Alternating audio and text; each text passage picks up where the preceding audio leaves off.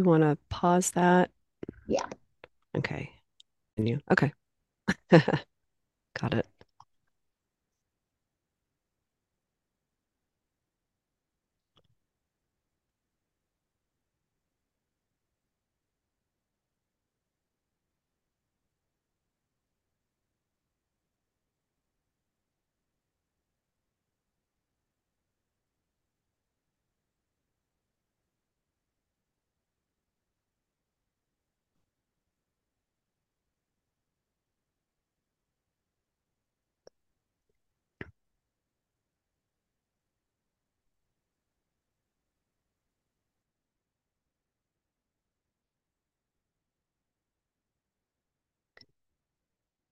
All right. Hi, everyone. We're going to give it about 2 to 3 more minutes to allow some more people to join in.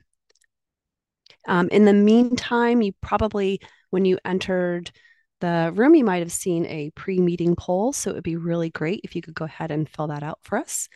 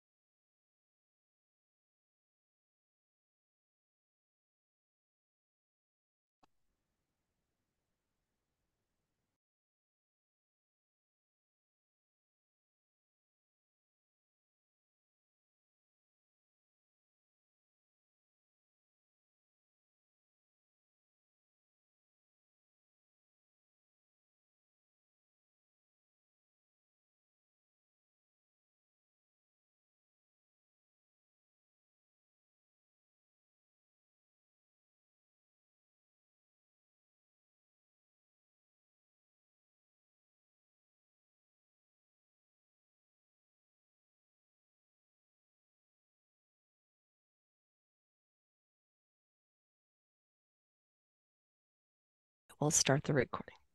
Okay. So welcome everyone. Today we're going to look at how you can utilize Ingenuity Pathway Analysis for grant writing and publications with new features. And so, as Lynn mentioned, today's webinar does have some special features. So if you have any questions, please utilize that Q&A box that's located at the bottom of your screen. This is going to help us keep track of what questions are being asked and then what questions are being answered. Now, I am going to try to make this interactive. So throughout the session, I'll just ask you, if some of the outputs that I'm going to be showing are they relevant to you. And so for that, you can utilize the the raise hands button that's located at the bottom of the screen. So for those of you that are attending today, you guys can just go ahead and click on it so that I know that it is working for those that are attending today's session. And so again, that raise hand button is going to be located at the bottom of your screen. And I can see that many of you are able to locate it and use it. Now, if you do experience any technical difficulties, please let us know through chat and we will be happy to help you. And so before we get started, I just want to let you know that the products that I'll be showing today are intended for molecular biology applications only. These are not intended for the diagnosis, prevention, or treatment of a disease. And so today, we'll start off with a brief overview of how IPA has been used in the literature and what resources power the functionalities within IPA. We'll then break today's session into two parts. And so in the first part, we'll look at how you can explore public data and the knowledge about molecular interactions without a data set. And so here we will look at gene expression across different diseases, tissues for a target of interest. learn how to construct networks and predict activity changes in silico, and then how to you can search for pre-analyzed public studies. In the second part, we'll look at how you can use IPA to gain biological insights for your data set of interest by using core analysis. And so we'll focus on how to interpret key biological findings within the data and how you can use those biological findings and compare them across a wide spectrum of public studies. And so we're going to be pasting today's slides in the chat box. And so just to let you know that we do have step-by-step instructions associated with those slides. So you can always go ahead and just click on this little hyperlink and it'll take you to those step-by-step slides so you can review them at your own leisure. Now, one way to illustrate how IPA has been used for publication is to do a simple Google Scholar search for Ingenuity Pathway Analysis. And so here, when you restrict those searches to more recent studies, we can see that the Ingenuity Pathway Analysis tag shows up in over 16,000 results. And so this illustrates how widely utilized IPA is in the process of publishing studies. So we can pull up some of these recent studies to give you examples of how IPA has been used in specific publications and to give you some context into the different types of data as well as the different systems that have been utilized and studied with IPA. And so one example that utilized IPA is this RNA-seq study. Tumor and cytokine primed human natural killer cells exhibit distinct phenotypic and transcriptional signatures. And so the study used expression data to build a network in silico of how key molecules in the data set, colored in green and red, might interact with other key molecules related to tumorigenesis. Now, this proteomic study, characterization of functional protein complexes from Alzheimer's disease in healthy brains by mass spectrometry-based proteome analysis, utilized networks to get a better understanding of how these proteins might interact with key cellular functions. Now, another example is this single cell study. Single cell transcriptome analysis highlights a role for neutrophils and inflammatory macrophages in the pathogenesis of severe COVID-19 that utilized networks to get a better understanding of how networks and also utilized utilize different cell types to get a better understanding and to compare the differences between severe and mild disease and defined key biological aspects for these expression profiles. And then lastly, this metabolomic study that looked at how integrating untargeted and targeted metabolomics coupled with pathway analysis reveals muscle disorder and osteoporosis that utilized networks to get a better understanding of how these different metabolites might interact with early muscle disorder symptoms in osteoporosis. And so you can see IPA supports multiple types of data looking at different systems from cancer to viral infection. And so not only is IPA utilized in publications, but it's also utilized as part of NIH grants. And so looking at this graphic from the NIH reporter, you can see that IPA has been included in grants worth over 13 million funded by different institutions. Now, one of the resources that powers the functionalities within IPA is the QIAGEN knowledge base. And so the knowledge base represents a massive ontology of over 12 million curated literature findings that try to define molecular interactions and associations from literature. And so we have a team of MD and PhD level scientists whose job is to go through literature and top journals to find relevant recent publications and define what are the key molecular interactions found within those publications and pull out appropriate context for these relationships from the study to understand interactions between molecules and associations between molecules and disease. Now, the knowledge base also includes many third-party databases as well to supplement our curation efforts. And so we capture information from Omen, Target Scan for microRNAs, and many other databases. And so overall, the QIAGEN knowledge base represents a rich repository of molecular interactions of high quality that has been updated weekly for the last 20 years or so. Now, another resource is the Analysis Match and Let Explore functionalities powered by the QIAGEN Omics Off Lands. And so whereas the QIAGEN knowledge base focuses on curating literature-based information, the LANs focus on curating public omic data from a variety of different resources, different consortia data, different public repositories like GeoSRA. And so the LANs represent curated data processed in a standardized fashion from over 680,000 samples coming from the public domain made available through the software. And so in IPA, Omics Off Land content can be accessed through the web-based interface called Land Explorer.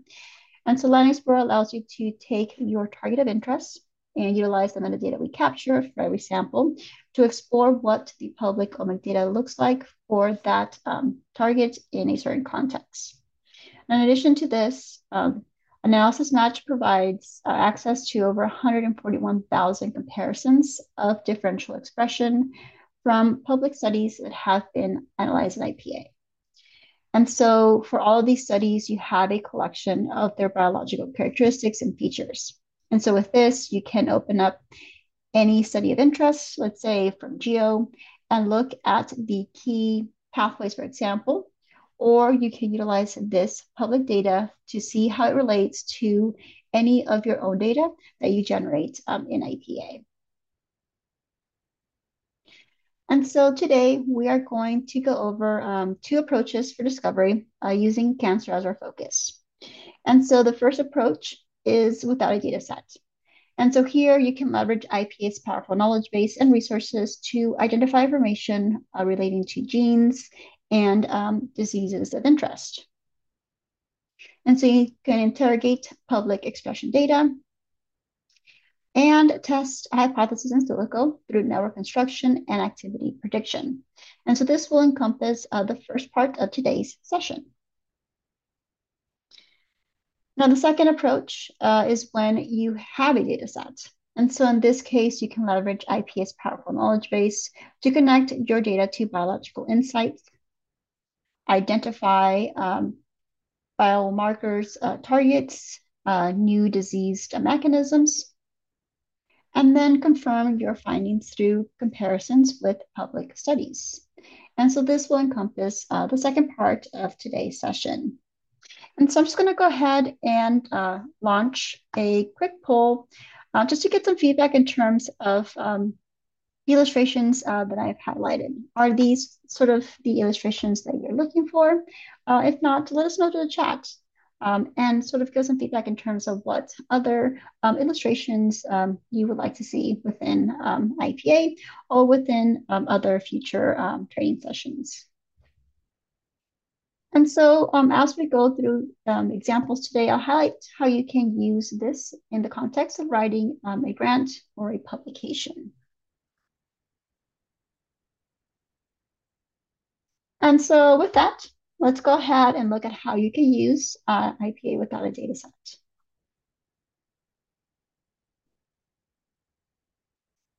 And so let's say through reviewing the literature, you identified MAP2K3 as a target, and you want to write a grant to do some follow-up studies. Now, MAP2K3 is part of the MAP kinase family and has roles in different cancer types. And so here you are looking to substantiate further studies on MAP2K3 in a grant. And so through IPA, not only can you explore what is known about MAP2K3 in the literature, but you can also look at the gene expression from TCGA, for example, to get some sense of how MAP2K3 is expressed across different tumor types. You can further define samples using other data other omic data that we capture. And so, for example, TP53 is highly mutated in different cancer types. So you can define cohorts that allow you to look at the expression of MAP2K3 in the context of TP53 mutated and wild type samples and get a feel for how the expression of MAP2K3 differs between these two cohorts. Or you might want to understand if MAP2K3 has an influence on survival based on an expression level. And so with Line Explorer, you can look at survival data to see if there is a difference in survival between, in this case, the low expressors, the moderate expressors, or the high expressors of MAP2K3. And so overall, Line Explorer allows you to utilize metadata to define relevant samples or cohorts of interest, and then query a target to see what expression looks like. And so just a show of hands, how many of you guys attending today's session are interested in looking at how your target of interest is expressed, not only your data, but also how it's expressed across different public data samples to get an idea of whether the expression that you're looking at is either constant across the field or it differs between your samples. And so I can see that many of you would be interested in looking at how their target of interest is expressed.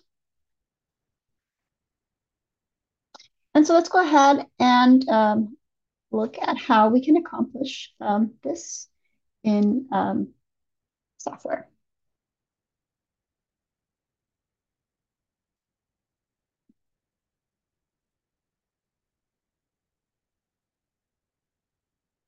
So when writing a grant proposal, you can get more information about your target of interest utilizing the genes and chemicals tab in the search bar and searching for a gene or multiple genes of interest. And so for today, we are interested in MAP2K3. So we're going to go ahead and go within this genes and chemicals tab and then type in our gene of interest in the search bar.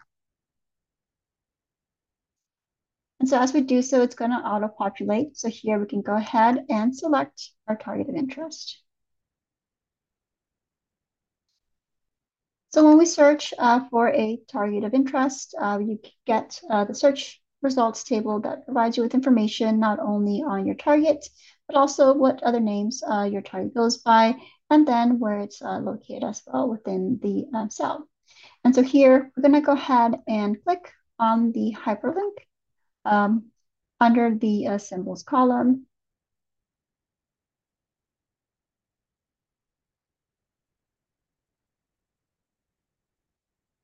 And this is going to open up the gene view page in your browser, which will have information about the gene. So for example, we can see what pathways our gene is involved in, what are some of the functions, some of its targeted microRNA.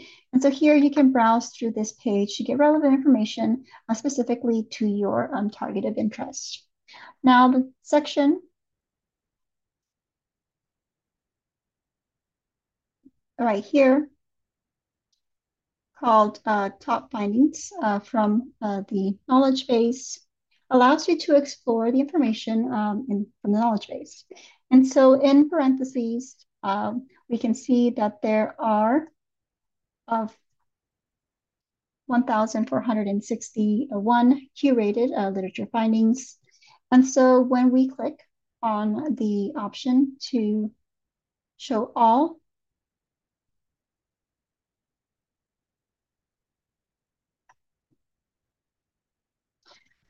this gives you a tabular breakdown of the different categories of how MAP2K3 has been studied in the literature, which is helpful when you are writing a grant or summary information for a publication on MAP2K3. So here, for example, we take a look at the molecular processes. We can see that there are numerous articles related how MAP2K3 is involved in the activation of different molecules or the expression of different molecules. And so by either clicking on the number here on parentheses or by clicking on a specific molecule of interest, you're able to see, for example, I'm just going to go ahead and click on this one. You're able to see the publication or the sets of publications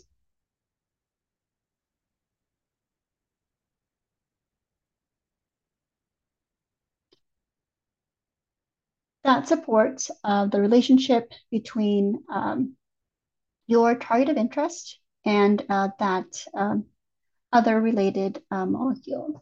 And so here, when you're looking at the citations, not only do you get a summary of what our team has captured from that literature, but you also get information on that publication, a link out to that publication, and then if there is a particular experiment that was involved, so you also get information on what that experiment is as well.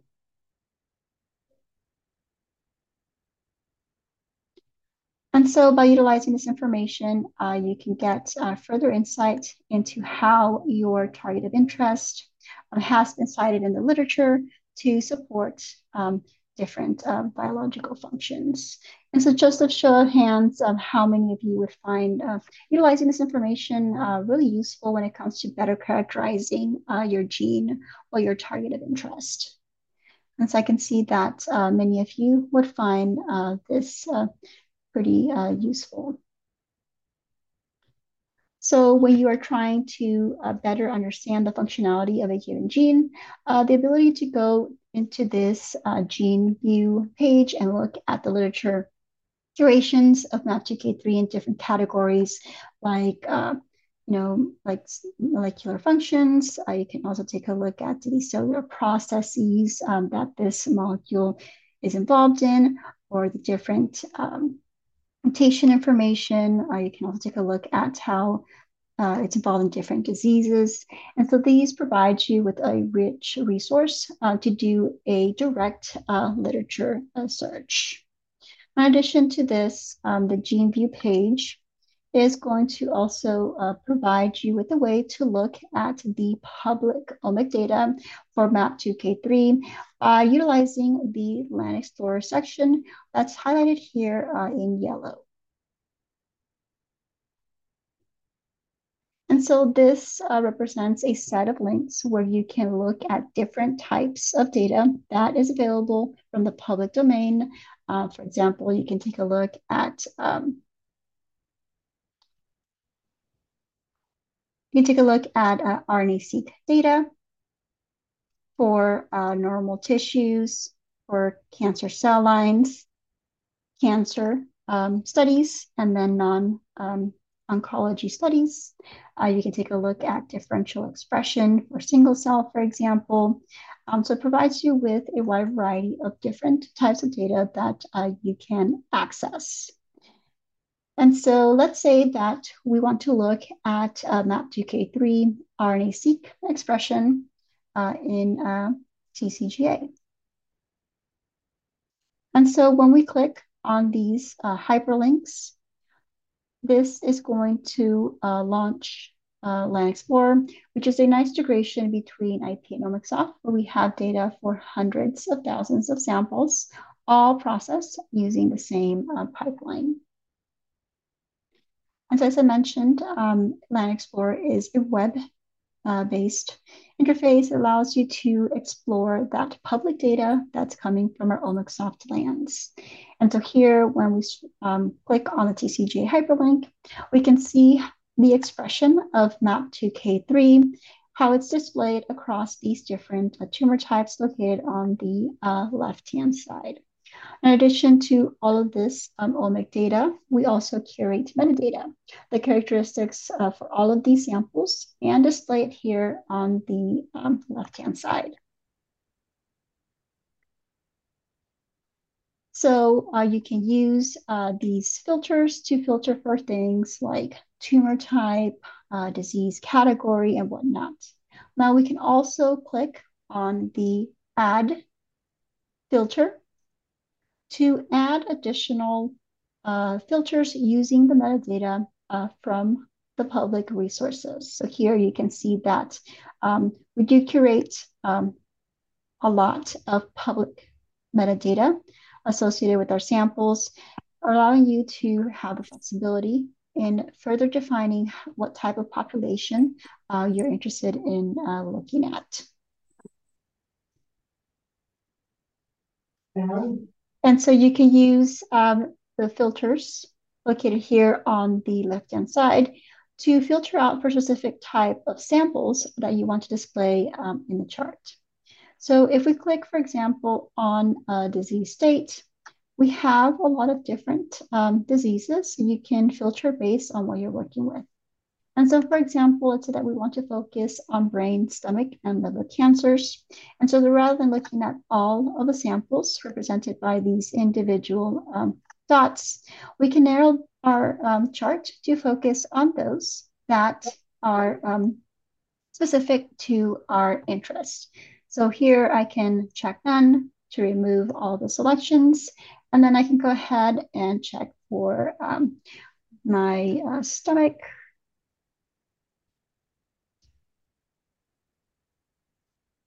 I can go ahead and check for brain and liver cancers as well. I'll just go ahead and do brain and then also the liver cancer.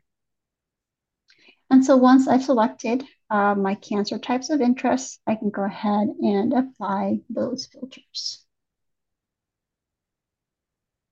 So once we do this, everything is removed except for our brain, stomach, and liver tumors. And then here on the right-hand side, you can see what type of tissue the data is coming from. And so the metadata provides a resource to explore gene expression in relevant cohorts of interest. But we can also use this metadata to group the chart as well. And so here we are focusing on specific tumor types, but you can look to see if there is a difference between tumor or normal with regards to expression by simply changing the way the data is grouped. So here, if we go under our grouping section, we can see that we're currently grouping by tumor types, which is displayed right here. And so for that, we can just simply use this dropdown. And let's say that we want to take a look at the differences between tumor or normal. So we can go ahead and group by that. And so once we do this, we can see how our target of interest is expressed both in normal and our tumor samples. Now this chart is interactive, so if you want to know what these samples are, you can simply just select them and get additional information about these samples in the table below. And so here we can get that public sample ID that's associated with these samples, and then look at the sample type and then get expression information as well. Now this table can be exported for downstream applications by simply clicking on the export to Excel option. Now we can also include statistical information by simply just clicking on the show p-value to show the statistic around this table. And so here, often when it comes to grant writing and publications, you want to get data in a tabular fashion or export it as an image. And so with any table within or within any chart within Line Explorer, you can easily download the underlying data that is used to generate the figure, or you can always mouse over and then click on this little camera icon to export this table as an image. Now, because TP53 is mutated in different cancer types, you may want to know how the expression of MAP2K3 is associated with TP53 mutations. And so for that, you can create a mutation query for TP53. So as I mentioned, the panel here on the left-hand side has a variety of different ways that allows you to filter, but you can also generate your own custom filters. And so here, if we go under the custom section and then select the option DNA mutation, somatic mutation, we can go ahead and create our own custom query to take a look at how mutated TP53 influences the expression of our target of interest. So here we can type in our gene, TP53, and select it. We can specify if there's any types of mutations that we're interested in, but in this case, we're interested in looking at any mutation associated with TP53. Type in a name.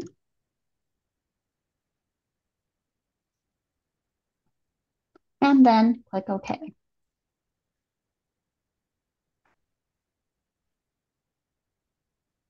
And so once we do this, we can see that we've now generated our own custom filter. And so to see how MAP2K3 and TP53 mutations are associated, we can go ahead and first remove those samples that don't have information on the mutation and apply that filter. And then we can rearrange the way the data is grouped by using our new query of interest. So here under the grouping, we can group by our new custom filter. And this is going to generate TP53 wild type cohorts and TP53 mutant cohorts. And so here you can see that this table, this chart is displaying the expression of MAP2K3 in regards to whether the samples are mutated or wild type for TP53. And so here we can see that whether a mutation is present or not, the expression of MAP2K3 is similar among both cohorts. So just a show of hands, how many of you are interested in looking at mutations and how the mutations influence the expression of your target of interest? And so you can see that many of you are interested in mutations. Now, a question that you might want to address as you're writing your grant or application is how does expression of MAP2K3 influences survival in these samples? Now, there are different ways in which you can visualize this omic data. And so here we can change the data view by utilizing this dropdown located right here. And so this dropdown allows you to visualize information for your target of interest in different ways. And so here you can see that there's different types of views that are available. And you can also click on this little wheel to add additional views. And so in this case, we are interested in looking at the survival in terms of the expression of our target of interest. And so for that, we can go ahead and select that view. So here we're interested in looking at RNA-seq survival. So I'm just going to go ahead and move it to the right-hand side and then click OK. So once we do that, if we use this dropdown, we can see that we now have our RNA-seq survival view listed as the view available. So let's go ahead and change it to this particular view. And so this view shows a plot of percent survival across time. The y-axis represents the percentage of subjects alive, while the x-axis represents time in days.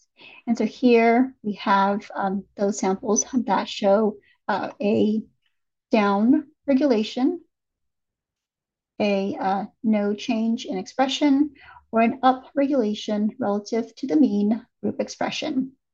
And so in this case, there doesn't seem to be a drastic change in survival based on the expression of MAP2K3.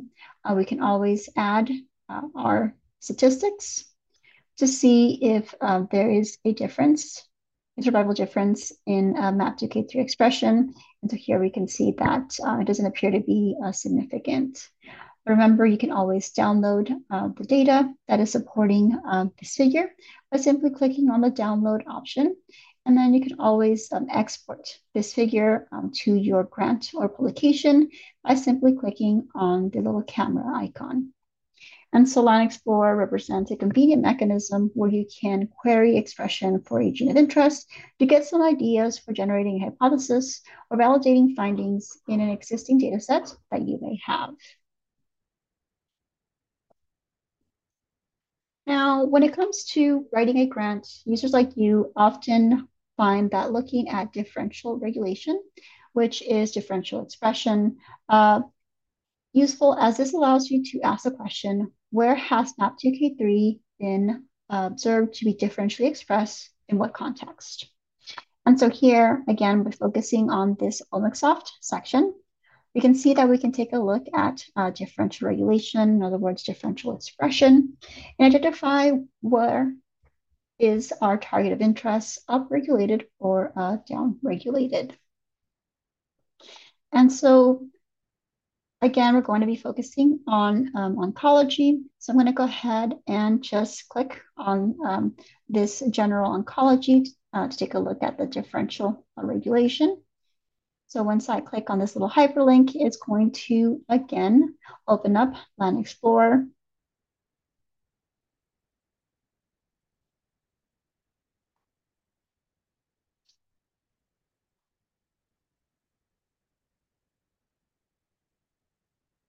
And so this bubble plot represents comparisons with an observed increase or a observed decrease in expression of MAP2K3.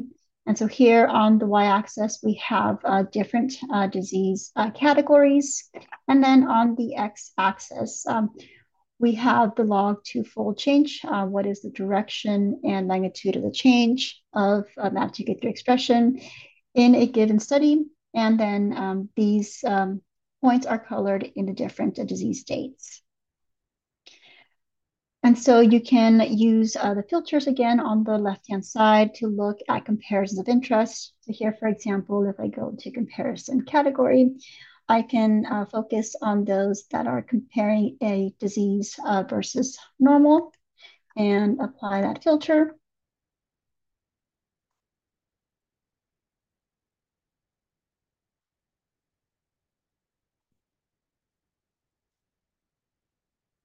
And so this is going to filter down your results to these comparisons from public studies that are just focusing on disease versus a normal state. And so this chart is interactive. So you select across several data points that are, for example, decreasing or have displayed a decrease in our target of interest. We can see in this table that opens below the different comparisons that are being made in which MAP2K3 is shown a downregulation of expression. And so this allows you to see what experimental context do we see differential expression of MAP2K3. And so again, you can export this graphic as a table by looking at that, by looking at this download icon, or you can also export it the bubble plot as a graphic by clicking on the camera icon. So just a show of hands, how many of you are interested in looking at differential expression for your target of interest to maybe identify a new tissue or a disease state that you can target in which your marker is either downregulated or upregulated? And so I can see that many of you would find such a feature useful. Now, in addition to looking at tumor samples, you can identify a cell line model that expresses NAP2K3. And so with Line Explorer, you can look at gene expression from CCLE, the Cancer Cell Line Encyclopedia, for example, and look at expression for different cell lines representing different primary cancers. Or maybe you are interested in looking at normal expression of MAP2K3. And so you can look at healthy normal tissues from GTEx to get a sense for the expression of MAP2K3 in normal healthy states. And so with this, I think it's a good time to take our first Q&A break. Great. So we have one question. I wanted to answer it live because it a really common question that we have, and it was, can IPA be used to analyze gene expression of bacterium? So currently, you can analyze. So currently, you can analyze the expression of human, mouse, and rat um, gene expression in Line Explorer.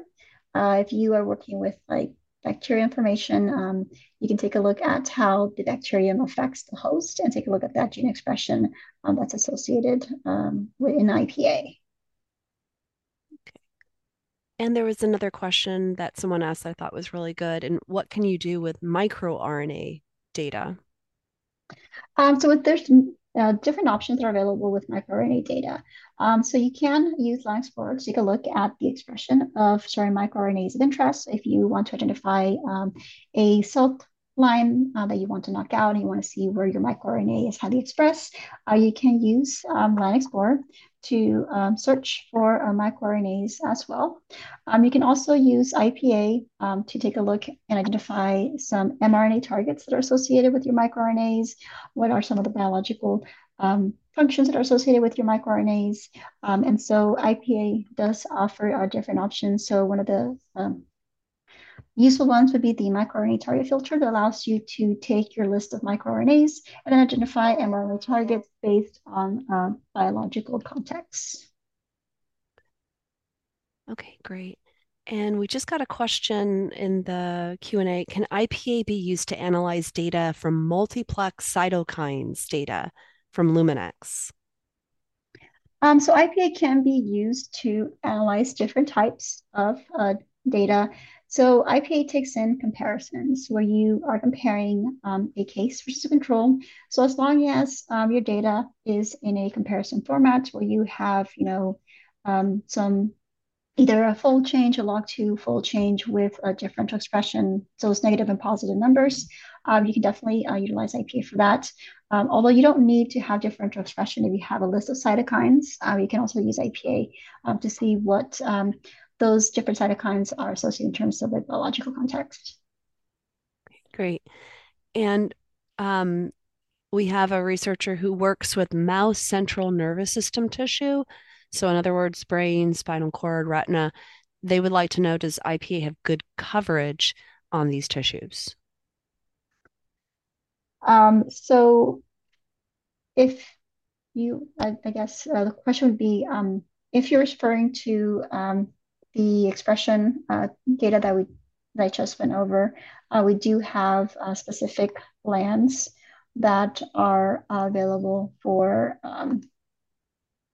mouse um, samples coming from the public domain, so from GEO and SRA studies. If you're referring to the findings within IPA, we also do have some good information on that. But you can always use IPA and use that search bar to sort of explore the different literature findings that are associated with your tissues of interest. Okay, great. That seems to be it so far for Q&A. Does anyone else have any questions?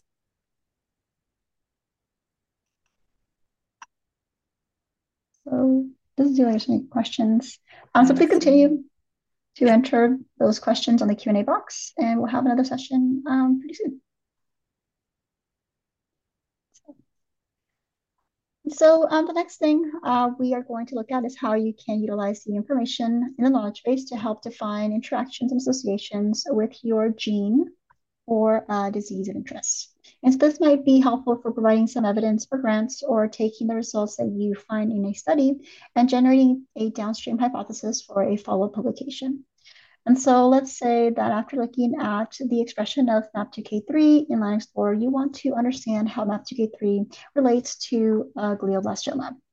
And so utilizing the curated interactions and associations within the knowledge base, we can construct networks to see what molecules MAP2K3 interacts with and whether any of these molecules are known to be associated with glioblastoma. And so here you get a mechanism where MAP2K3 interacts with a set of intermediate molecules, which are associated to glioblastoma. And so from here, we can ask more questions. What cancer-related functions are the genes in this network associated with? And so we can use additional tools to see how genes in this network are associated with functions like angiogenesis, for example. Now, once you have a network, you can ask the question, what happens when a molecule is modulated? What happens when MAP2K3 is activated? So in IPA, you can augment the activation of MAP2K3 in silico by coloring it red. And so by utilizing the contextual details of the directionality of interactions that we captured through curation in knowledge base, IPA can predict how other molecules in the network are influenced.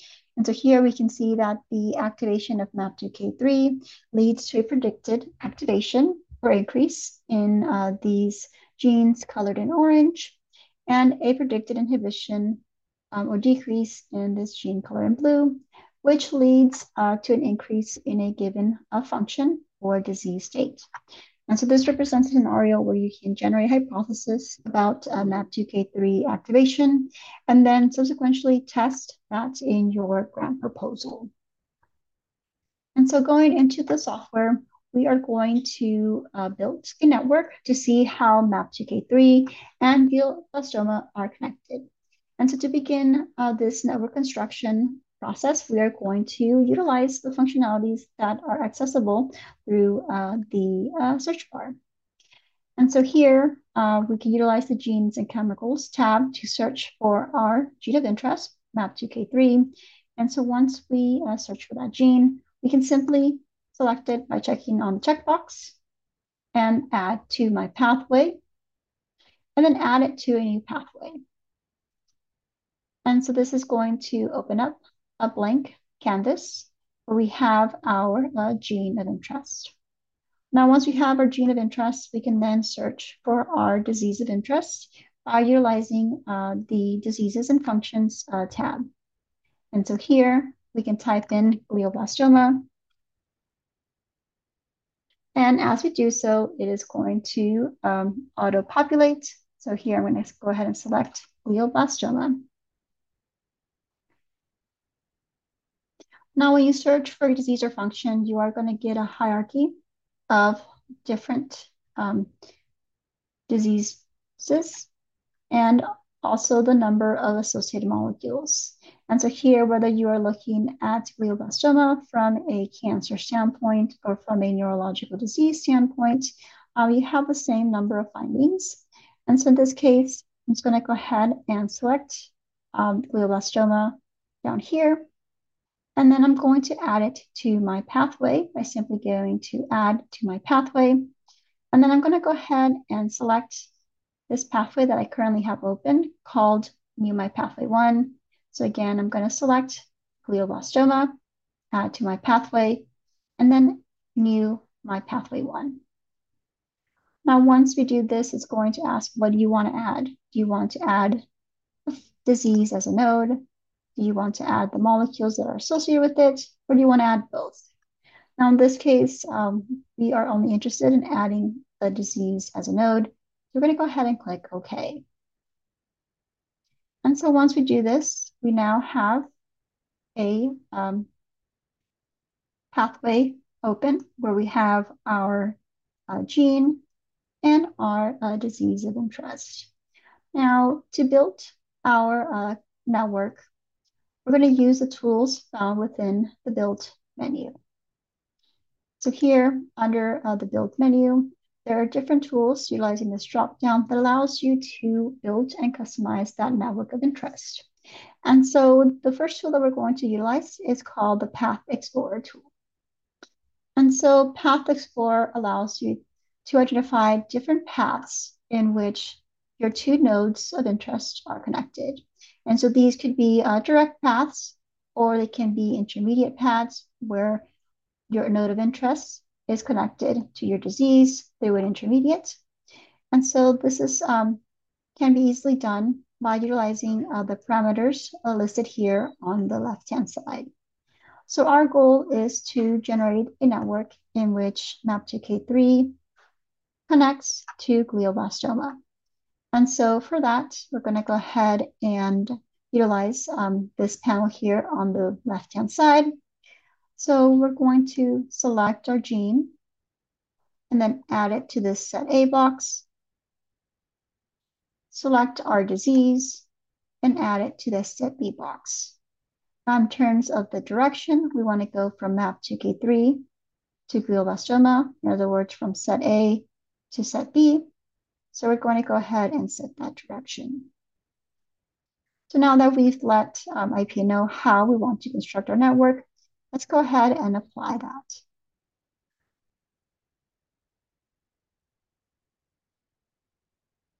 And so here we can see that this table pops up that shows the different ways in which MAP2K3 through intermediates connects to glioblastoma.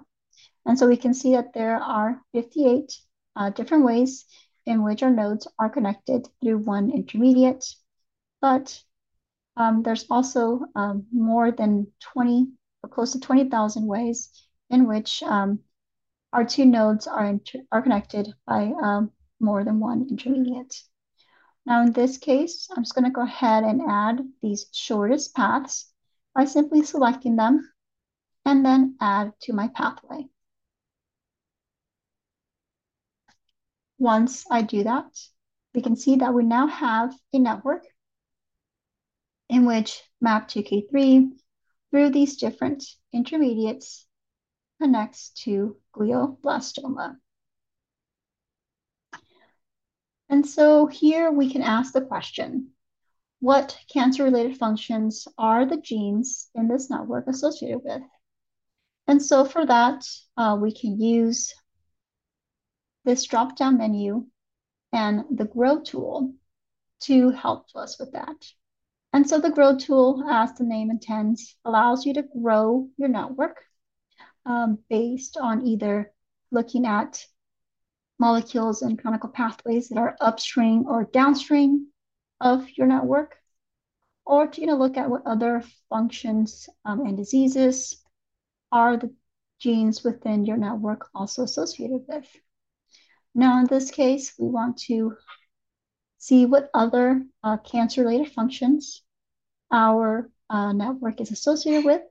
So we can go ahead and select this diseases and functions tab, and then see what different disease and functions the different genes within our network are associated with based on the literature.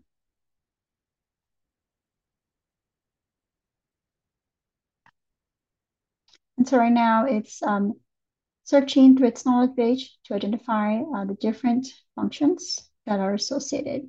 And so here we can see that there are over 721 different disease and functions that are associated with all of these molecules that comprised our network.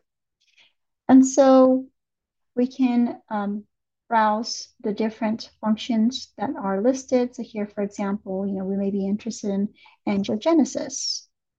And so we can select that function of interest and add it to our network.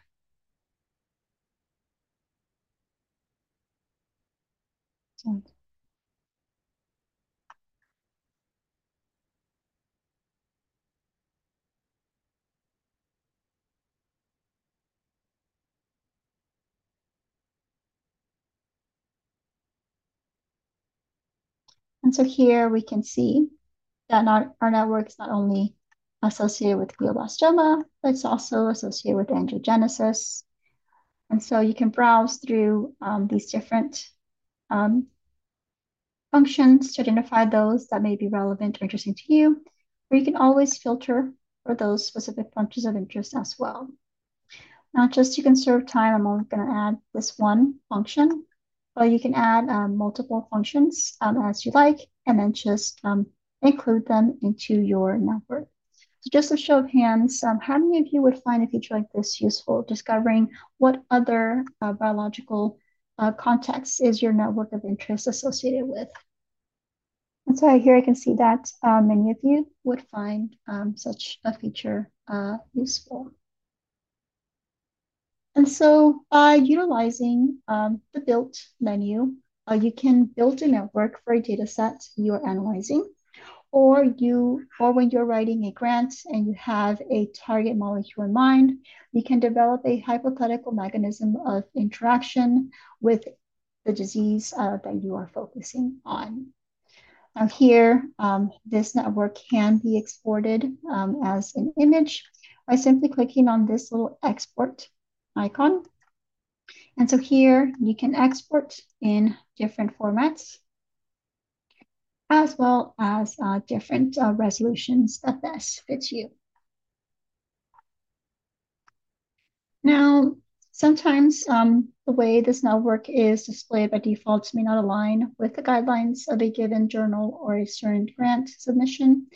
And so for that, you can utilize the path designer, which is like a Photoshop for your network. And so this allows you to add different text, different labels, different connections. You can modify the shapes of the molecules in your network, giving you a wide spectrum of functionalities to customize the overall visualization of your network. And so here, the Path Designer option is going to open up a copy of your network that's being displayed. So you can see that it does look a little bit better, where the molecules shapes are a little bit more descriptive of what they are. And then provides you, again, the different options to add a molecule, edit, and just further customize it however you please.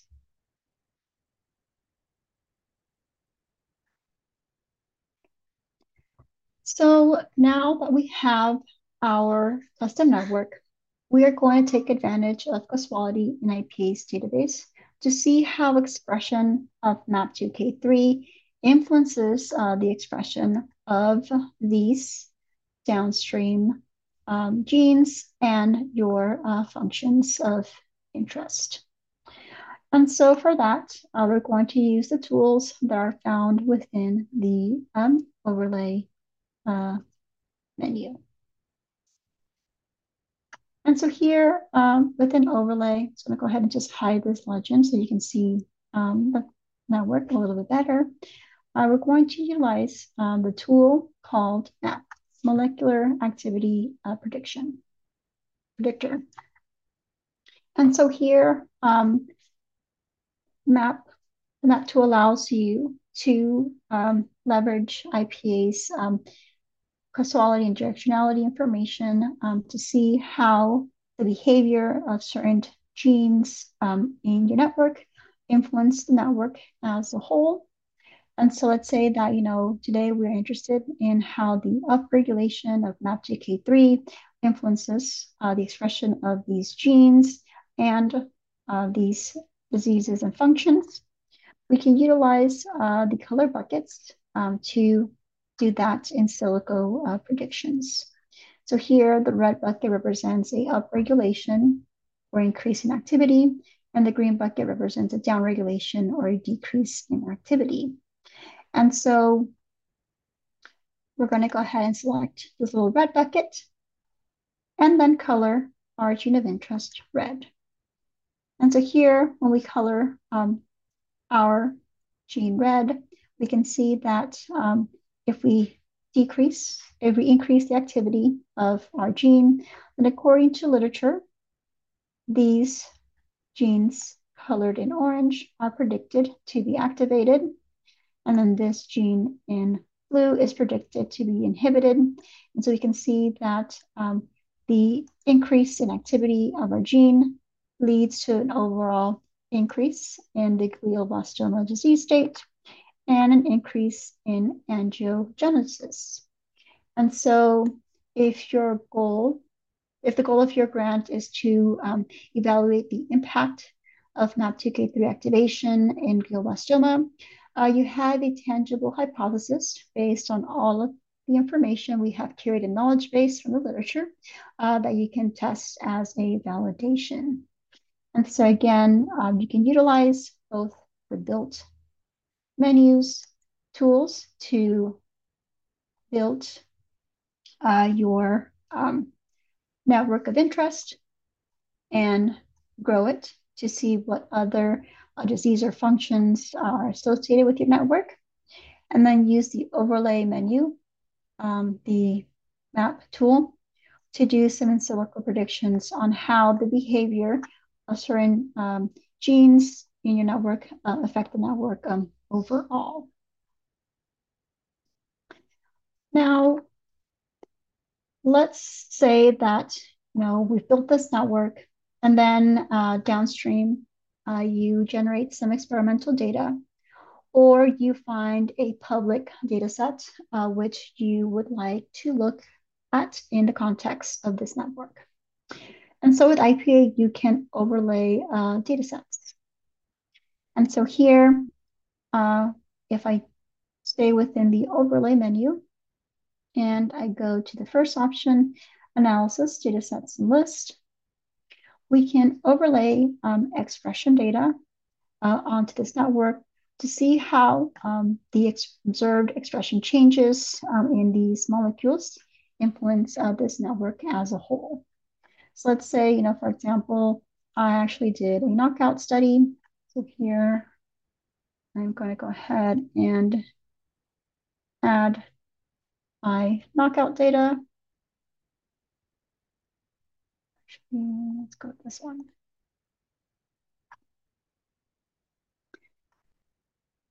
So when I overlay the expression changes observed in my knockout experiment, you can see how those expression changes influence the behavior of this network as a whole.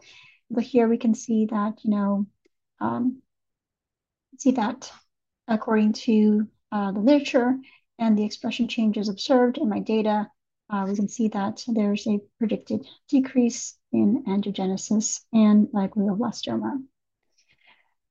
And so here you can see how the observed expression changes for these genes influence the network and ultimately these given functions and diseases.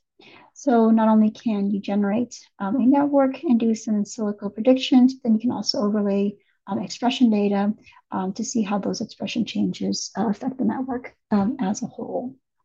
And so with this, I think we can take another Q&A session. Yeah, so there's two questions that I thought were really interesting. The first one is, can we use IPA to analyze post-modified microRNAs, so for example, methylated microRNAs and isomers? I think that's interesting because more and more people are asking about methylation data. So methylation data can definitely be used in IPA. So then I don't think we have any webinars on that, do we? No, no, Oh, not right now. so we don't have a specific webinar, but the ability to analyze methylated data can be utilized in IPA. Yes. Okay, great. And then the other question is, we have a researcher who's working with human hip dysplasia patients, and they'd like to know if there's a public database in IPA that has normal hip RNA-seq data that they could use as a control for their analyses. So back to Line Explorer. So we do have normal expression data. So we do have, for example, GTEx. So if I go under GTEx, you can specify using the filters on the left-hand side to take a look at what type of tissue that you're interested in. And so here, this graphic is going to display the expression of normal tissues for MAP2K3. But this gene can be your gene of interest. And so we do have that the normal expression that's available within the GTEx that users can explore. And if they're interested in single cell, then we also have normal expression for single cell as well. Okay. I don't see any other questions, but does anyone else want to enter some questions into the Q&A? box.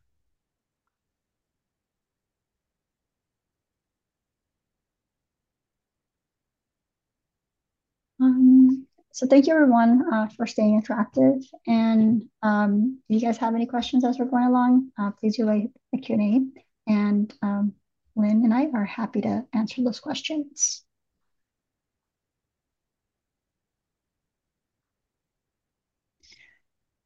So now, in addition to exploring the uh, knowledge base, let's say that you are writing grant, but you don't have your own data yet. So you want to use public studies and look at the pathways or the regulators associated with those studies. Now, instead of downloading the public data set and processing it, which can be a long process, you can easily search for public studies in IPA. And so you can leverage public data by simply searching for your disease of interest, like glioblastoma, or a gene or a accession number from a paper or data set of interest, and then browse through the relevant public analysis using its associated metadata. And so today we're going to be focusing on this particular data from this particular paper. And so in IPA, go ahead and minimize this. In IPA, things are as simple as, again, utilizing this search bar and then using the datasets and analysis tab. And so here under dataset and analysis, we can type in some keywords like glioblastoma, for example, and search. And so when you search by keywords, different expression analysis are going to appear here at the bottom. And so here you can see that there's over 722 analysis that are relevant to glioblastoma. And so you can browse to different analysis by simply taking a look at the metadata that is associated with those analysis here on the right hand side. So here, for example, this is looking at a cell 1 versus cell 2 comparison, where it's comparing tumor cells versus cancer stem cells. And so you can gain information on what that study is, as well as get access to the publication that is associated with that study, and then get extra information from that particular study, but taking a look at the geo page for that particular study. And so here you can identify relevant studies of interest by simply searching for keywords and then browsing through the relevant metadata that's associated with the individual studies. Now, when we are focused on a specific paper like this one, it is much better to search for that geo session number and look for that particular data set. So here, rather than looking at things like keywords, we can go ahead and search for that geo number. And so this is going to bring up all of the different comparisons that are relevant for that particular study of interest.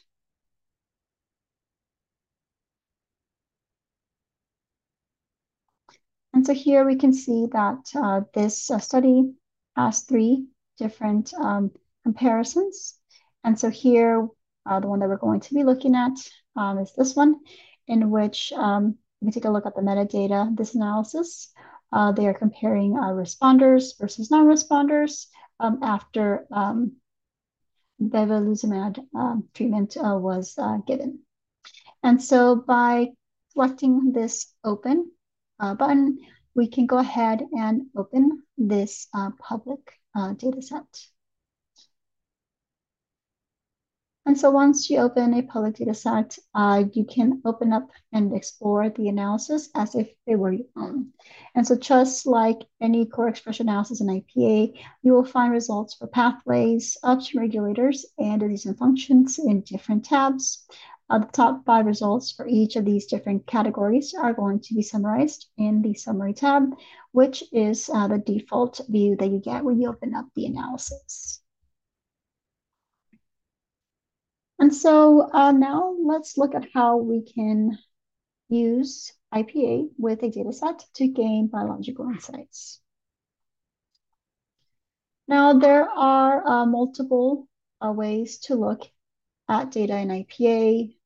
You can search for a public data set if you don't have one, or you can bring in your own data sets, whether it is from a pilot study that you are using to write a grant or a data set that you have generated for your publication. And so for uploading data sets into IPA, IPA has basic requirements in that it only requires a list of identifiers, which can be a list of genes, transcripts, proteins, metabolites, and it can be in either text, Excel, CSV, or diff formats. Now, if you are working with comparison data and where you're looking at a case versus control, you can add differential expression to your list of molecules identifiers. And so this is going to turn on prediction functionalities in IPA. And you can also upload p-values as well if they're available. So you can upload your data set into IPA by simply going to the Create New for Analysis, and then clicking on the upload to select a file from your computer. Now, we won't be going into the details of data upload today, but if you would like to learn more, we have training videos online, or you can register for one of our upcoming new user webinars, which goes into details on how to upload your data set into IPA. Now, in IPA, once you have that data set upload, or you've opened up an analysis of interest, you can identify enrich pathways to gain insights into the molecular mechanisms underlying your data set and utilize the pattern of expression change within your data to see how these pathways are behaving. You can then open up the pathway and see how the observed gene changes within your data, highlighted here in the purple, influence the predicted behavior in orange and blue of other molecules and downstream functions that are associated with this pathway. Now in IPA, you can leverage the knowledge base and the targets of all known regulators in the knowledge base to identify upstream regulatory molecules that could be driving some of the observed expression changes in your data. You can then display this as a network and further study the interactions between the regulator and its target genes from your data set. And so I'm going to go ahead and just minimize the window here at the back and just maximize this one. And so the data set we are looking at comes from a study that looked at transcriptional changes after the bevacizumab combination treatment in responding recurrent glioblastoma patients compared to non-responders. And so here we're going to go ahead and click on the Pathways tab because you want to know more about the biological mechanisms underlying this data set.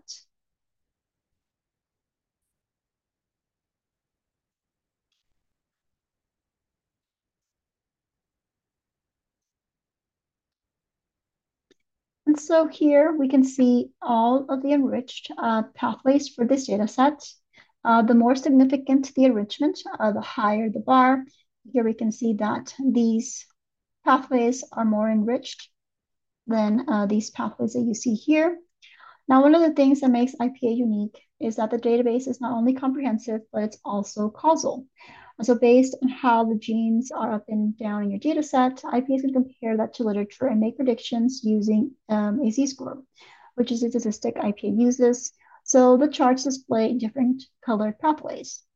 So predicted activation is going to be represented by the color orange, and then predicted inhibition is going to be represented by the color blue. Gray pathways are pathways where our team has not calculated activity because information needed to make a prediction is not available. And then we have these white or clear color pathways where there wasn't enough information to make a prediction based on the gene expression patterns in your data set. Now, this chart is often seen as a figure in publications. The customize chart option allows you to select and define the information you want to display. So here, for example, we can open up this. Let's say that we want to only look at those pathways with an absolute z-score of 1. We can type that in and then apply that filter. And so here, the drop-down menu provides you with the flexibility to display this information in different formats. So here, for example, if you would rather look at a horizontal view of the enriched pathways, you can do so as well. And so looking at these different pathways, we are interested in the tumor microenvironment pathway. So when we click on the pathway, this is going to open up a table down here that provides you with information of all the genes from the data set that belong to this pathway. And so in our case, this pathway is predicted to be inhibited, represented by the color in blue. And we can take a look at this table to see why IPA made that prediction. So this column shows you the genes that are expected to be active or upregulated when this pathway is activated according to literature and IPA's knowledge base. And this column right here shows you how the genes are expressed in this data set. And so IPA compares the direction of expression between the literature and the data set and predicts that this pathway is inhibited since the pattern of gene expression that is expected when this pathway is activated in literature is opposite to what you see in the data set. Now, this table also shows you what genes are capable of serving as known biomarkers, and it also provides you some drug information as well. So here we can open up that pathway by simply clicking on Open Pathway.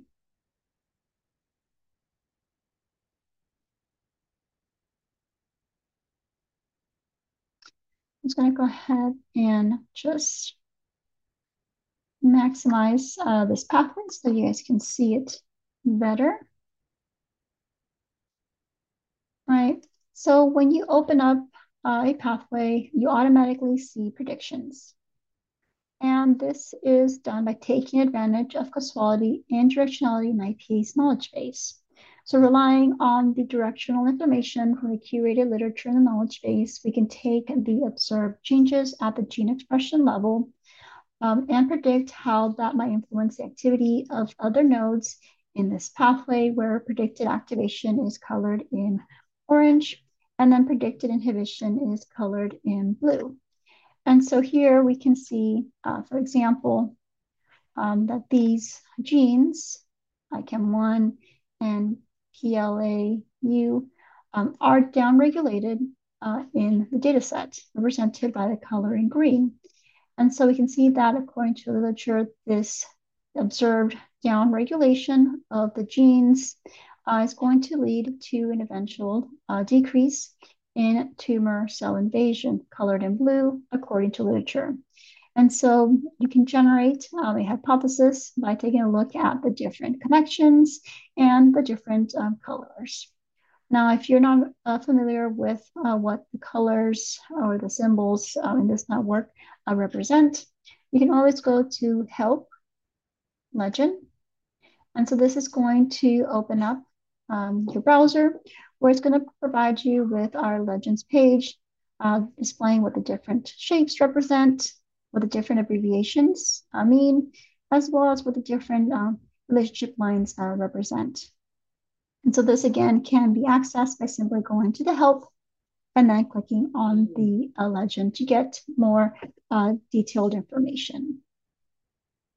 Now, whether you are writing a grant to further evaluate efficacy of bevacizumab combination treatment in glioblastoma, you can compare this pathway to public disease state data supporting evidence in your grant proposal. And so here we are looking at one data set, but we can always add more. So if I utilize the overlay menu,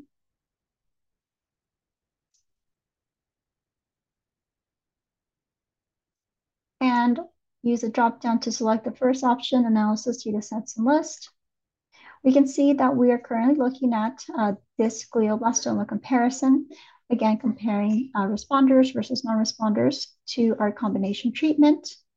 Now here we can add more data to overlay onto the network. And we can search for additional public data by clicking on this search option. And so here, if we select and search for glioblastoma,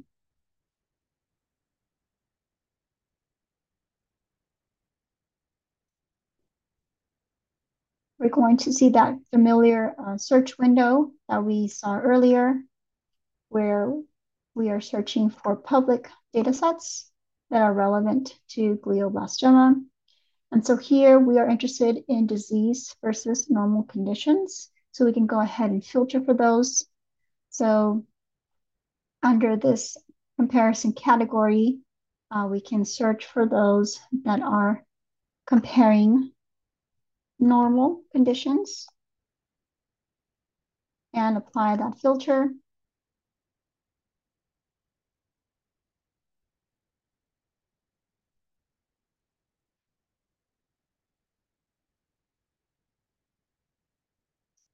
And so here you can see that we're looking at disease versus normal comparisons, comparing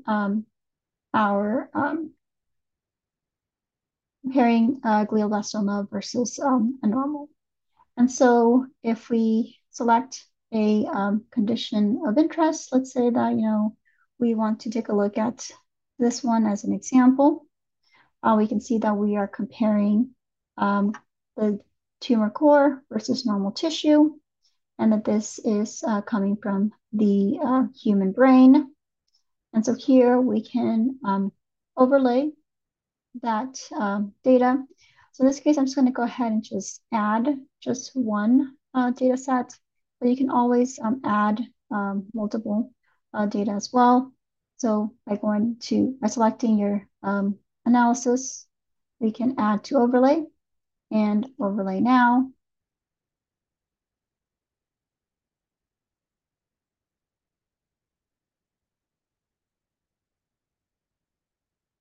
And so here we can see how our diseased or glioblastoma disease versus normal data set looks like in this pathway. And then we can compare it to our responder versus non-responder. All right, so you can look at the treatment data by clicking on number 1, and then look at the disease state data by clicking on number 2. And so here, this table contains genes from your data sets found in this pathway with a little note chart associated to them. And so the note chart shows you how different genes in this pathway are either up or down regulated. And so here we can see that, ICAM1 is significantly downregulated in a data set 1, but not so much in a data set 2. So if we wanted to just look at the expression, ignoring the statistical cutoffs, we can see that ICAM1 is downregulated in both, although not statistically significant in our disease state. And so by taking a look at these note charts, you can identify targets that could be of interest that are either expressed the same regards to the condition or have differential expression depending on the condition. And so just a show of hands, how many of you would find this feature useful, identifying treatments, data sets that may be interesting to look at and looking at different express genes without you actually having to spend the resources to generate this data. I can see that many of you would find this useful. And so remember, you can always export this figure by clicking on the export icon. And so here you can export in different formats, as well as either the whole image or just that current section that you're looking at. And then you can also export in different resolutions as well. So let's say that in addition to pathways, you're interested in finding which key regulators are driving a specific condition or treatment, but you don't want to spend hours reading through the literature to find this type of information. And so here in upstream analysis, the default is going to be the upstream regulators. So in upstream regulators, IPA looks at any regulatory molecule in the knowledge base and identifies downstream targets within your data set. IPA compares the direction of expression of the downstream targets in your data to the literature to predict which regulatory molecules are activated or inhibited, thereby allowing you to find key molecules that could be driving the expression changes observed in your data. And so this table lists information about individual regulators, and these can be genes, microRNAs, proteins, drugs, chemicals, and much more. And so here, IPA is going to capture regulatory molecules that are both in your data set. These are the ones that show expression information, whether it's upregulated or downregulated, and molecules outside of your data set that can serve as they can influence the expression changes observed in genes found in your data. And so if you are looking for a specific regulator, you can always use this filter icon to type in that specific regulator of interest.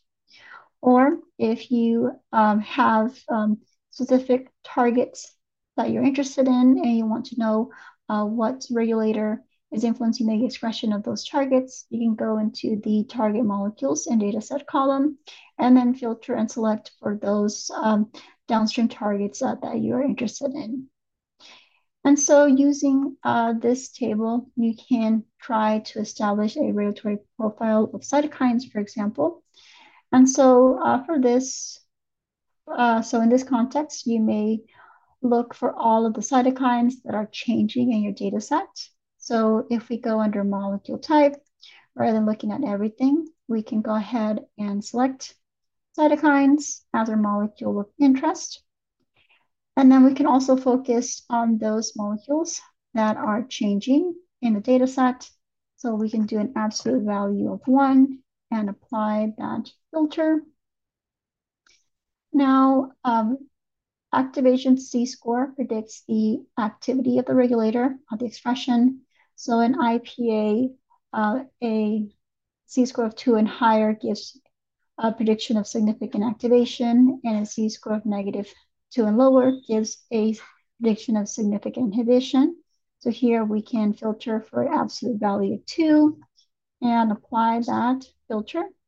And so by filtering this table for cytokines with an absolute value of 1 and an activation and a significant activation Z-score, you can get a list of regulators that drive the expression changes observed in responders versus non-responders to the bevacizumab combination treatment. Now, for any of these regulators, you can highlight the row and you can display it as a network. And so this is going to allow you to visualize that regulatory network itself. Now here we can see our regulator is in the middle, and we can see how the downstream targets found within our data set are either upregulated or downregulated, allowing you to visualize an expression pattern for this network. And so looking at this, you may ask, are there other data analysis that have a similar expression pattern? And can these set of genes serve as a signature for responders to bevacizumab combination treatment? And so pattern search enables you to instantly scan over 141,000 omics of analysis coming from the public domain using a collection of genes as your query and discover which public analysis have either similar or opposite patterns of gene expression to yours. And so by clicking on this pattern search, IPA is going to compare this set of up and down regulated genes to the significantly differentially expressed genes in more than 141,000 omics of data sets. And the output is going to be a volcano plot where we'll have Z-score at the x-axis and then significance on the y-axis. So here, matching patterns of expression are going to have a positive Z-score, and then anti-matching patterns of expression are going to contribute to a negative Z-score. And then each dot represents a individual analysis. And so using this plot, you may want to know what analysis have similar patterns of expression to this tumor necrosis factor network that we queried. And so we can go ahead and select those analysis with a positive Z-score by simply selecting those and highlighting those analysis. And so IPA is going to retrieve that information for these analysis and display them here in this table below, where the first column is going to provide you with the name of the public analysis. And then the second column is going to show you from which Omics database this information is coming from.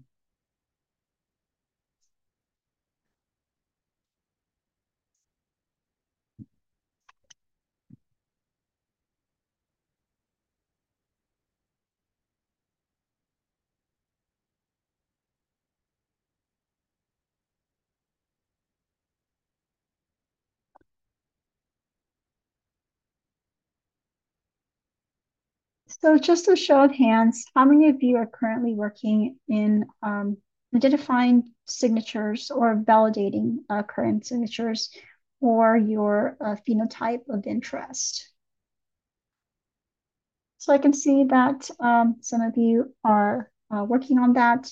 And so the pattern search feature is a feature that many users like you will utilize to either identify those signatures or further validate their current signatures like they are working with.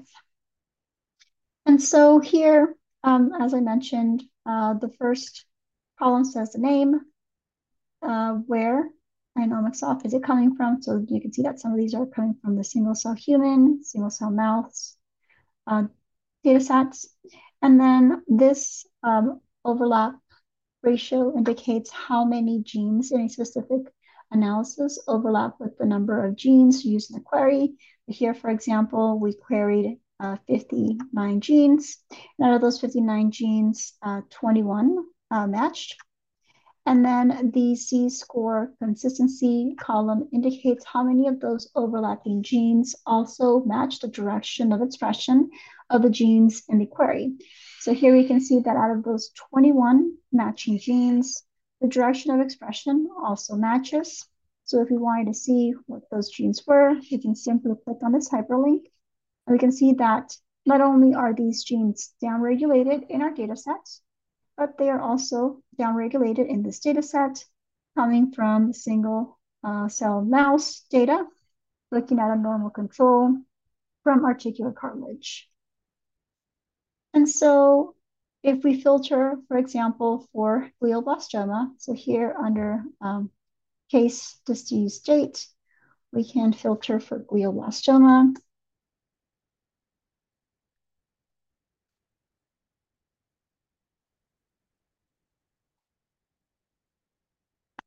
And we can see that about 20% or so of our expression pattern overlaps with studies relevant to glioblastoma. And so here we can further examine the queries gene by gene by simply selecting our analysis of interest and then clicking on this gene heat map. And so here we can see how our genes are expressed, and we can see that many of the genes that are downregulated in our data set are also downregulated in these studies relevant to glioblastoma.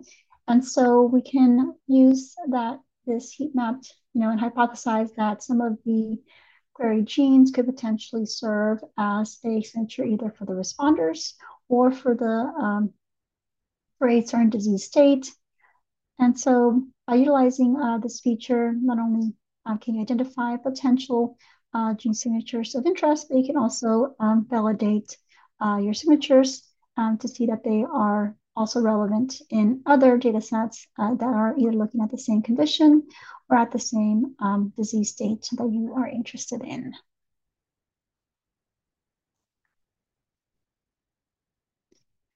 And so here we can you may want to further investigate if tumor necrosis factor is an important regulator in glioblastoma. Is it activated in other analysis relevant to glioblastoma? Is it inhibited? Or you may be interested in targeting tumor necrosis factor, and you want to know what other treatments are predicted to either activate or inhibit tumor necrosis factor. And so this is where the activity plot can be very helpful. And so activity plot is a feature that allows you to visualize and explore the activity of a gene, a disease, or pathway of interest across your data and 141,000 comparisons coming from the OmicsSoft platform. And so the output is going to be a activity plot that's going to be a volcano plot. And so utilizing this plot, you can identify other studies in which have a desired behavior in regards to your target of interest. And so here you can identify either which studies that you've done in IPA or other public studies that either have an activation of your target or display an inhibition of your target of interest.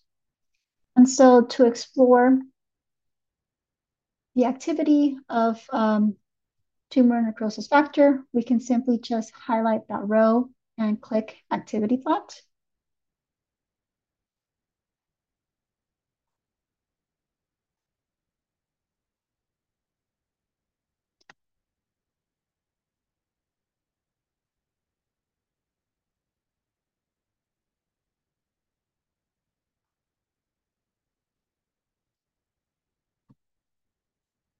And so this is going to open up a volcano plot in which we'll have Z-score at the x-axis and significance on the y-axis. And then again, each individual dot is going to represent an analysis.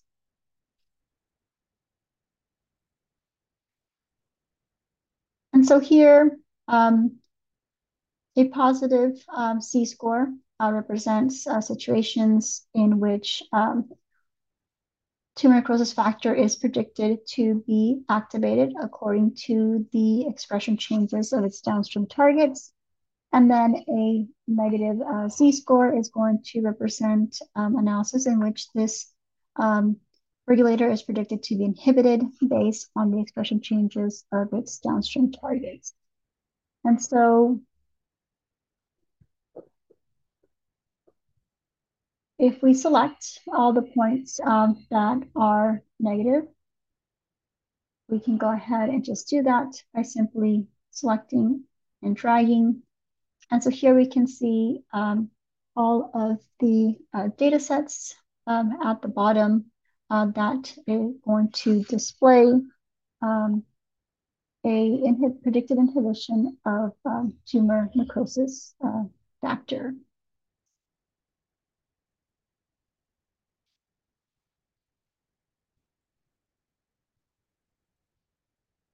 Right. So, for example, if you are looking to identify what other drugs that you can repurpose, that will provide you with a similar behavior for your target of interest.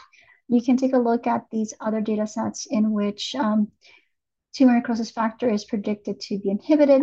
Take a look at those comparisons in which they are treating either, treatment versus control or responder versus non-responder. And then take a look at the treatments that they were utilized.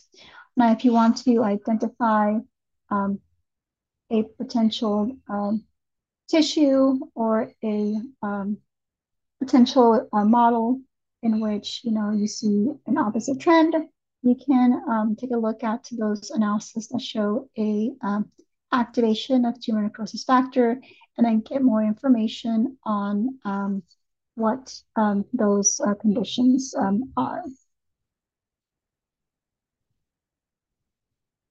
So this mechanism allows you to either, identify drugs, or if you're doing a drug-based comparison, allows you to repurpose drugs for other indications, and it also allows you to identify, potential disease models that may be of interest to you.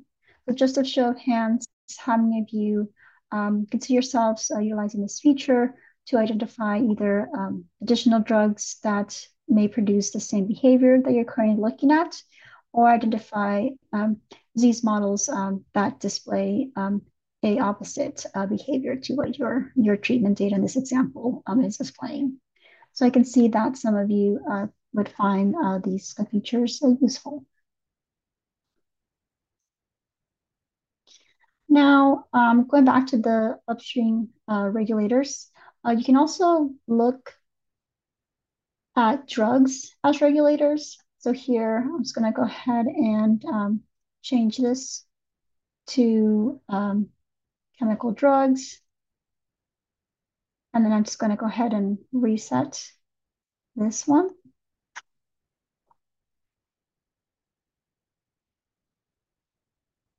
And so this allows you to identify potential therapeutic compounds that could modulate a set of gene targets in your data set. So drugs that are activated are ones that would kind of recapitulate the state of the case samples in your comparison. So if you are looking at disease versus normal comparisons, for example, activated would represent a drug that would probably further promote the disease state. So you would want to avoid that. But if you see a drug that is predicted to be inhibited, this could represent a scenario where introducing this drug would help modulate the disease state. So if you are writing a manuscript, in the discussion section, you could hypothesize that this could be a putative drug target for whatever disease state you are looking at.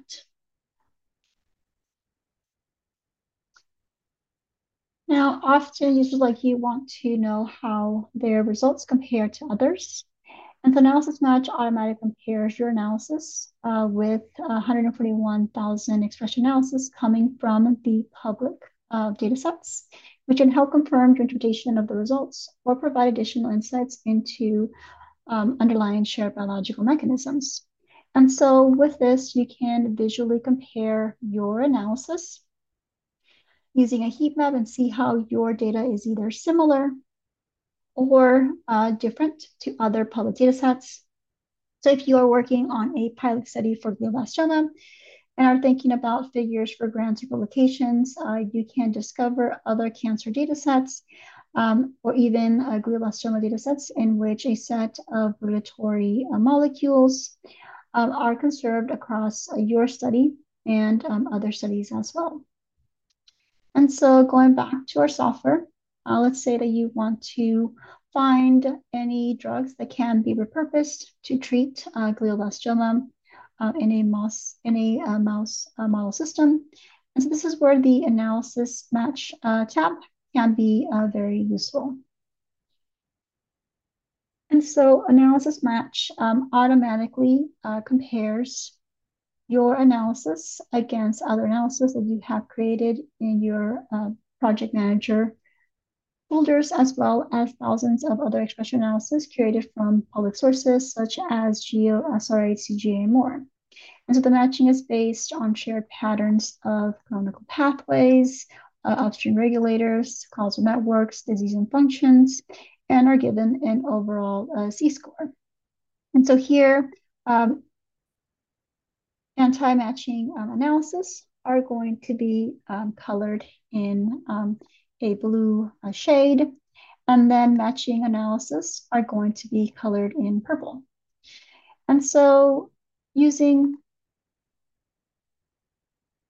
analysis match, you want to compare your treated glioblastoma data with data coming from mouse to find any drugs that can be repurposed to treat glioblastoma.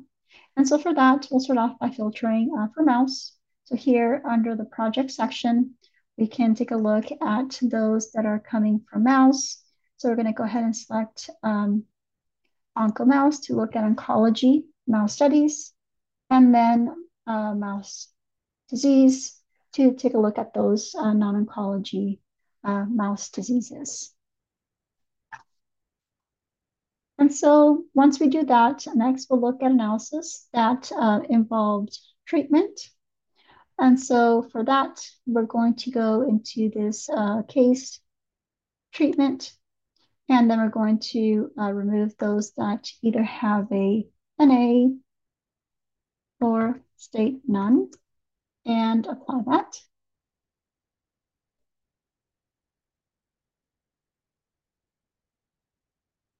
And so by utilizing these two filters, you can identify other uh, drugs that you can repurpose that give you that are predicted to give you similar results to those that you are observing. And so let's say that you are interested in looking at these public analysis. So we can simply just select those. You can generate a heat map to visually compare them to your analysis by going to View as Heat Map. And so here, when we click on View as Heat Map, it's going to open up a heat map where you can visually see how the predicted activity of your data is either similar or opposite to the predicted activity of these other data sets that are coming from mouse that have received a treatment. And so this heat map can be organized by going to this sort method and selecting your sorting of interest. So here we can just do, like, for example, sort by Z-score. And so you can see that, for example, not only are these upstream regulators downregulated in your data, but they're also downregulated in these data sets that involve a treatment. And so you can see that, these are not only activated in your data sets, but they're also predicted to be activated in these data sets. So orange means that they are predicted to be active in IPA, and then blue represents scenarios where they are not only predicted to be inhibited in your data set, but they're also predicted to be inhibited in these other public data sets. So you can see here, there are several regulators that show similar behavior across these different treatments, giving you a mechanism to explore the conserved biology between these different indications and provide evidence to repurpose these treatments. So overall, this creates a nice visual that compares the predicted activity of your data with public data, which can help confirm your interpretation of the results or provide additional insights into underlying shared biological mechanisms. And so again, you can always export this as an image by clicking on the little image icon.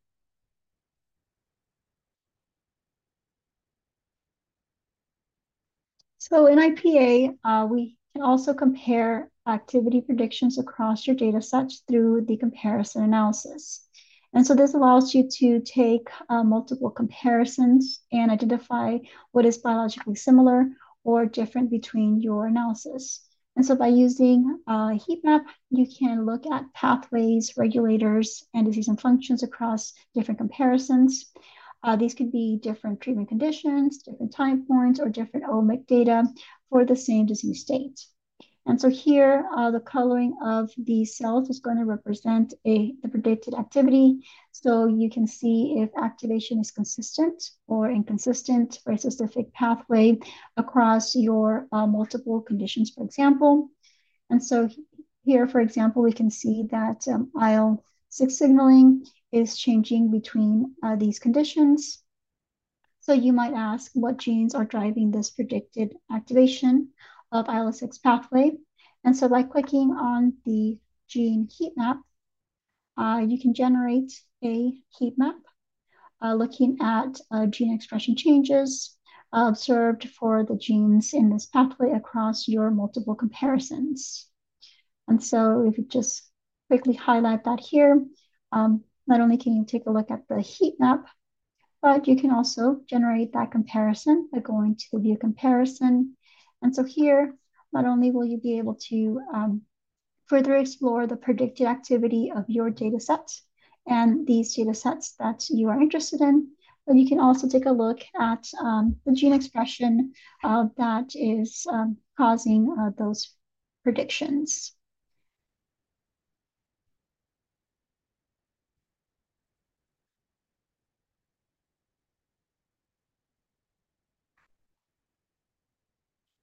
Right. And so here,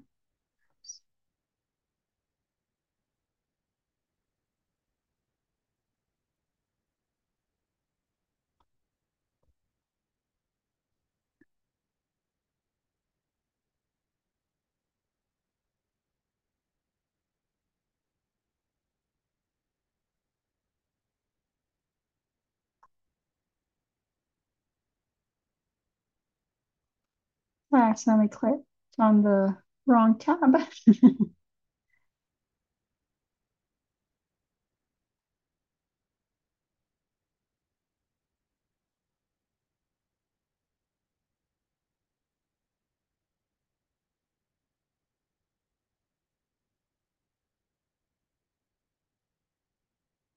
So as you saw, you can open up the comparison analysis by simply selecting your analysis of interest and clicking on comparison analysis. And so this is going to generate a heat map that's similar to what you see here, where you'll have a heat map for your pathways. And then you can click on that gene heat map to take a look at not only the predicted activity, but the gene expression that is generating that predicted activity. And so, to summarize what we covered today, we talked about utilizing IPA in two ways for publication and grant writing. And so we looked at how you can use Plan Explorer for exploring public omic data. We looked at how you can build networks in silico and predict activity, and how we can search for public data sets and look at the biological characteristics of these studies.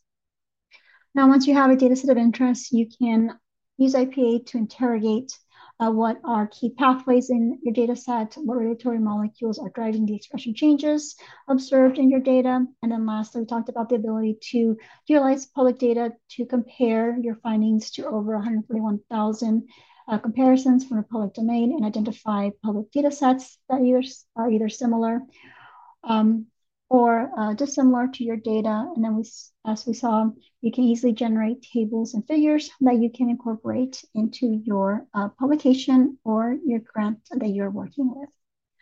So with this, thank you everyone for attending today's session. If you have any questions, I'll be happy to take them. And also, please provide us with some feedback. This helps us cater, upcoming training sessions to better fit your needs.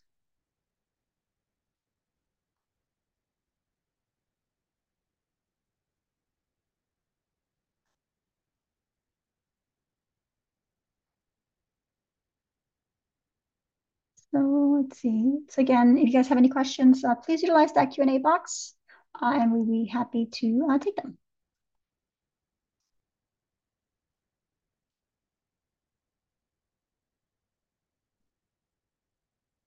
And then I'll also post that survey link so that you guys can provide us with some feedback.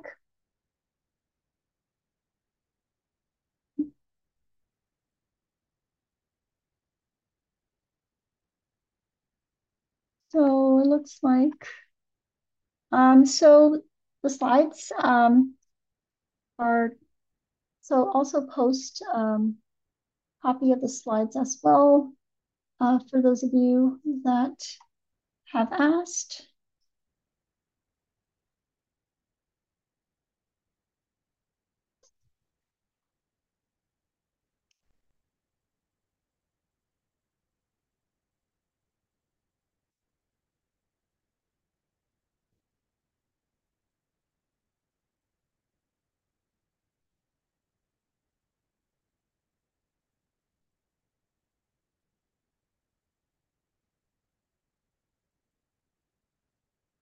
All right, so one of the questions that came up is how can we remove molecules from a network that we've either opened or generated? So we can easily remove and modify molecules by simply just using the delete on your keyboard. So here, for example, if I go back to the custom network that we generated, or just any network, let's say that, we have this one that's opened, and we don't want to take a look, we don't care about these molecules. You can easily just select them and then click on delete to delete them and remove them from your network. You can always add them back by just doing the redo option as well.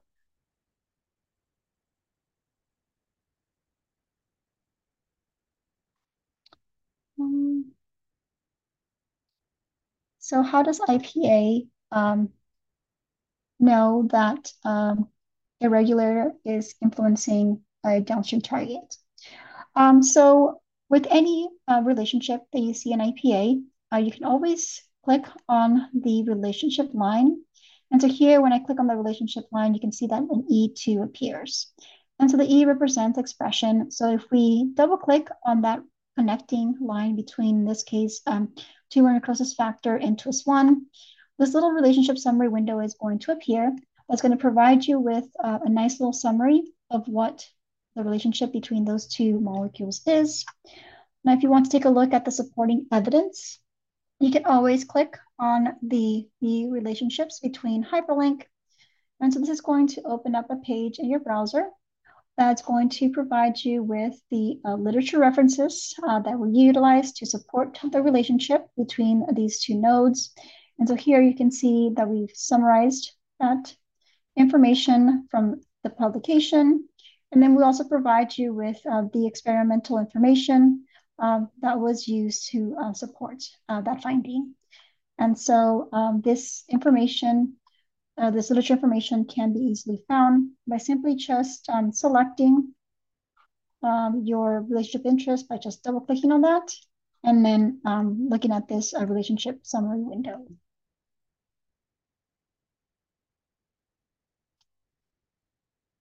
So it looks like there's no other questions. So I'm just going to go ahead and give you guys just like 30 more seconds or so to type in those last minute questions. So again, the slides have been posted in the chat as well as that post-training survey.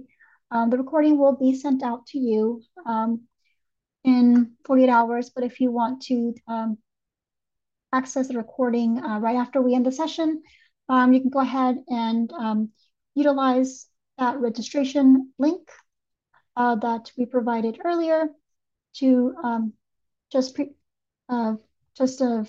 out that information, and you'll have access to the recording on demand. And so that link is displayed right here.